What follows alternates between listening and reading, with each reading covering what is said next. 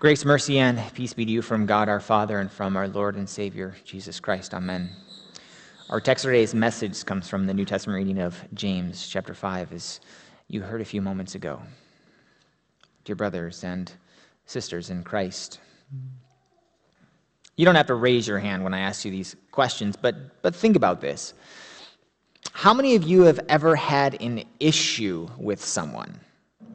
Either you did something that they didn't like, or they did something that you didn't like, or you had a disagreement with someone, or maybe a fight with someone.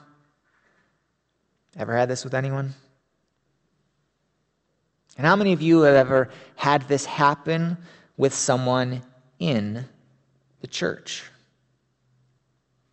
Either way, we call this conflict.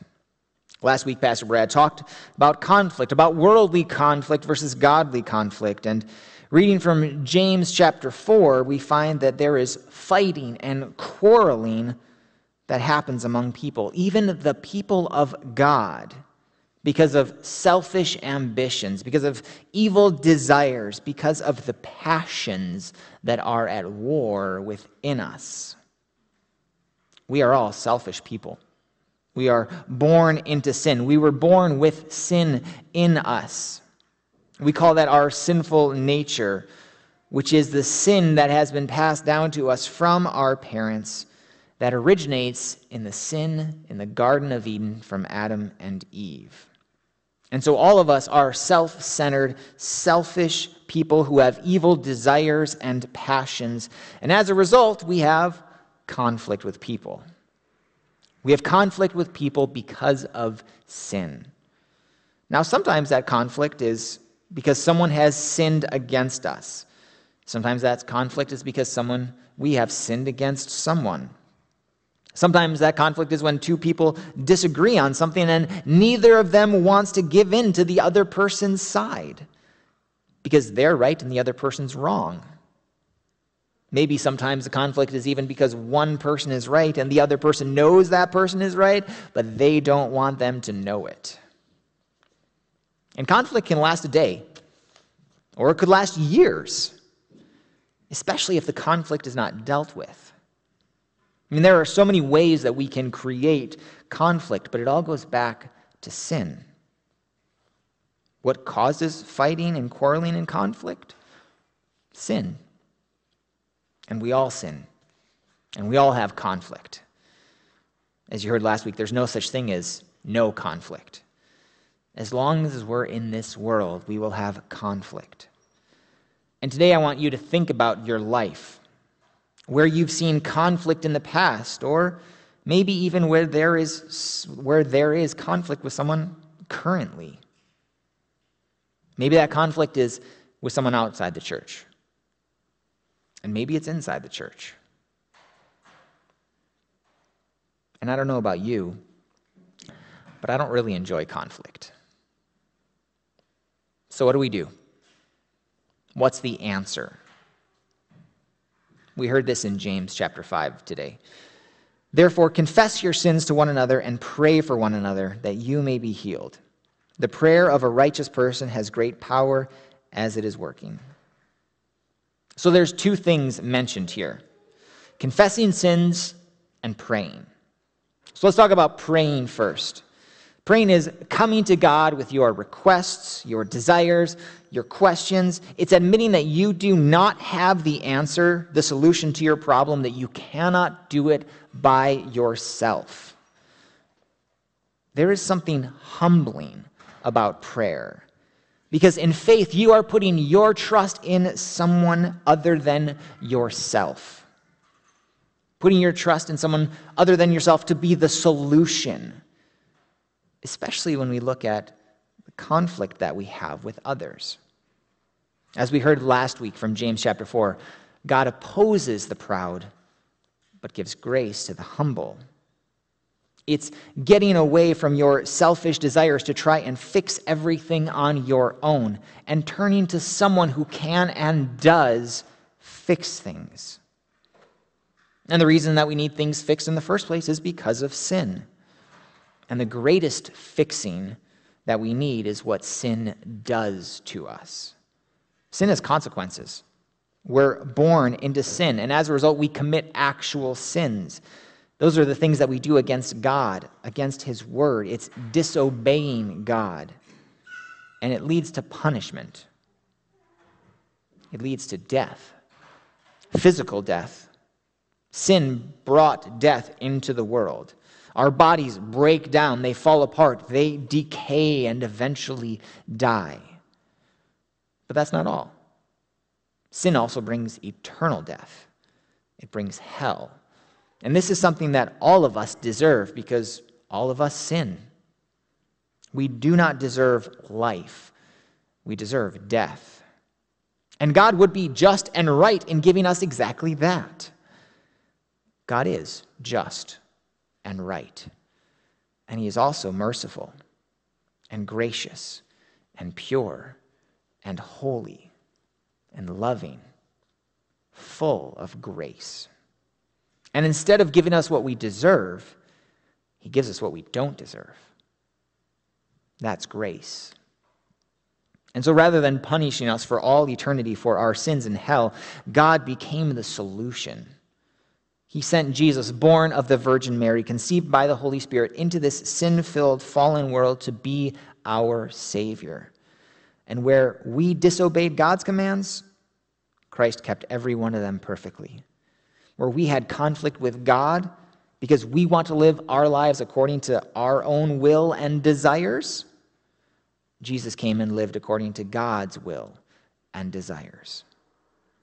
Because God desires that all people be saved, that all people believe in Him.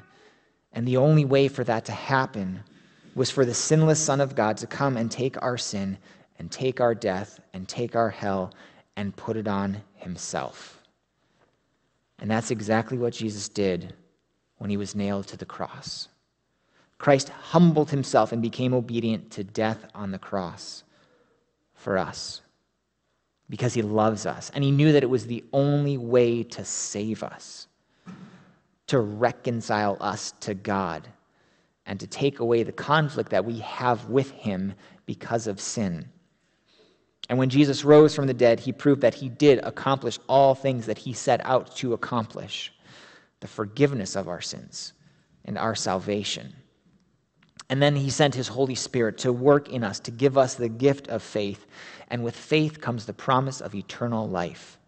With faith comes the understanding that we cannot save ourselves. Christ humbled Himself for our salvation. And we humble ourselves and come to God in prayer, asking for Him to continually save us in our life from all things, from sickness and disease, from temptation and even conflict. Sometimes we even connect prayer with kneeling. We kneel before God in humble adoration for who He is and what He's done for us, and we lift up our prayers to Him. Some people view God as a last resort, the last place they'll go. And some people view God as the first person they turn to, the first conversation they have. As Hebrews chapter 4 says, "Let us then with confidence draw near to the throne of grace, that we may receive mercy and find grace to help in time of need." This just confirms what James says in chapter 4, that God gives grace to the humble. And prayer is humbling. Now, you may have heard this line before. Some might call it a famous one, but it says that prayer changes people and people change things. Now, I haven't dug into too much of the theological significance of this quote and how scriptural it is, but here's what I know. Prayer is seeking answers when you don't have the solution. Prayer is asking for help. Prayer is putting your life into someone else's hands. Prayer is humbling yourself before the one who knows all things and can answer all things. If this quote is true, the reason it is because God is doing the work in you. Prayer changes people, and people change things because God changes people. and God, through you, changes things. So it's not the act of you praying that changes you, as in all you have to do is pray the magic words and poof, you're healed. It's God who changes you. It's God who takes our selfish ambitions and evil desires and makes them holy and pure. God is the miracle worker, not you. God is the one who has given us his Holy Spirit so that we can go and be reconciled to others, so that we can have peace with others, so that conflict can be resolved. And this is something that even Jesus prayed for. In John chapter 17, Jesus prayed for those who would believe in him, that's you and me, that they would be one. Conflict brings division, not oneness. He doesn't want us to be in conflict with one another. He wants us to be united, to be one body that functions properly, not a body that's dysfunctional. And so, what does Jesus do? He prays. And then he goes and dies and makes it possible for us to be united. He changes things because he brings about that reconciliation. And he's given us his Holy Spirit to work in us, to help us pray, to give us the words to speak in our prayers, to pray for others, even those that we're in conflict with.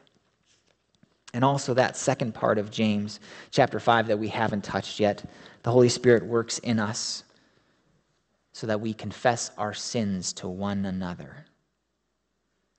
If some of you find it hard to pray, you might find it even harder to confess your sins to those you've sinned against. We're all sinners. We're full of pride, and we don't want to make mistakes. And if we do, we don't like to admit them. So confessing our sins to somebody that we've sinned against, admitting we're wrong, means that we're taking responsibility for our actions. When we don't take responsibility for our actions, we're no different than Adam and Eve in the garden. Right? It's not my fault, God, it's Eve's. It's the woman that you gave me. The serpent deceived me, and I ate. It's not my fault. It's the proud that don't admit their sins. As you can see, blaming others, making excuses for your sins, not taking responsibility for your actions, it's been happening since the beginning of time. And blaming others and not taking responsibility doesn't resolve anything. The only way to resolve things is what James says. Confess your sins to one another and pray for one another that you may be healed. That you may be healed. The prayer of a righteous person has great power as it is working. The prayer of a righteous person is the prayer of someone who has faith. And in faith, we pray. And in faith, we confess. Because the Spirit works in us and through us. And the prayer of a righteous person has great power as it is working. That's because God has great power and as it is at work in us. Prayer changes people because God changes people. And so your word of encouragement today is the same words you already heard from James. Is anyone among you suffering? Let him pray. Is anyone cheerful? Let him sing praise. Is anyone among you sick? Let him call for the elders of the church and let him pray over him, anointing him with oil in the name of the Lord. And the prayer of faith will save the one who is sick, and the Lord will raise him up. And if he has committed sins, he will be forgiven. What these verses are also saying is what Paul says in 1 Thessalonians. Rejoice always, pray without ceasing, give thanks in all circumstances, for this is the will of God in Christ Jesus for you. Pray continually. Pray all the time. And in all that we say and in all that we do, we come before Christ in confidence in our time of need without ceasing, knowing that he hears us and answers us and knowing that he is working in us and through us along with the Holy Spirit.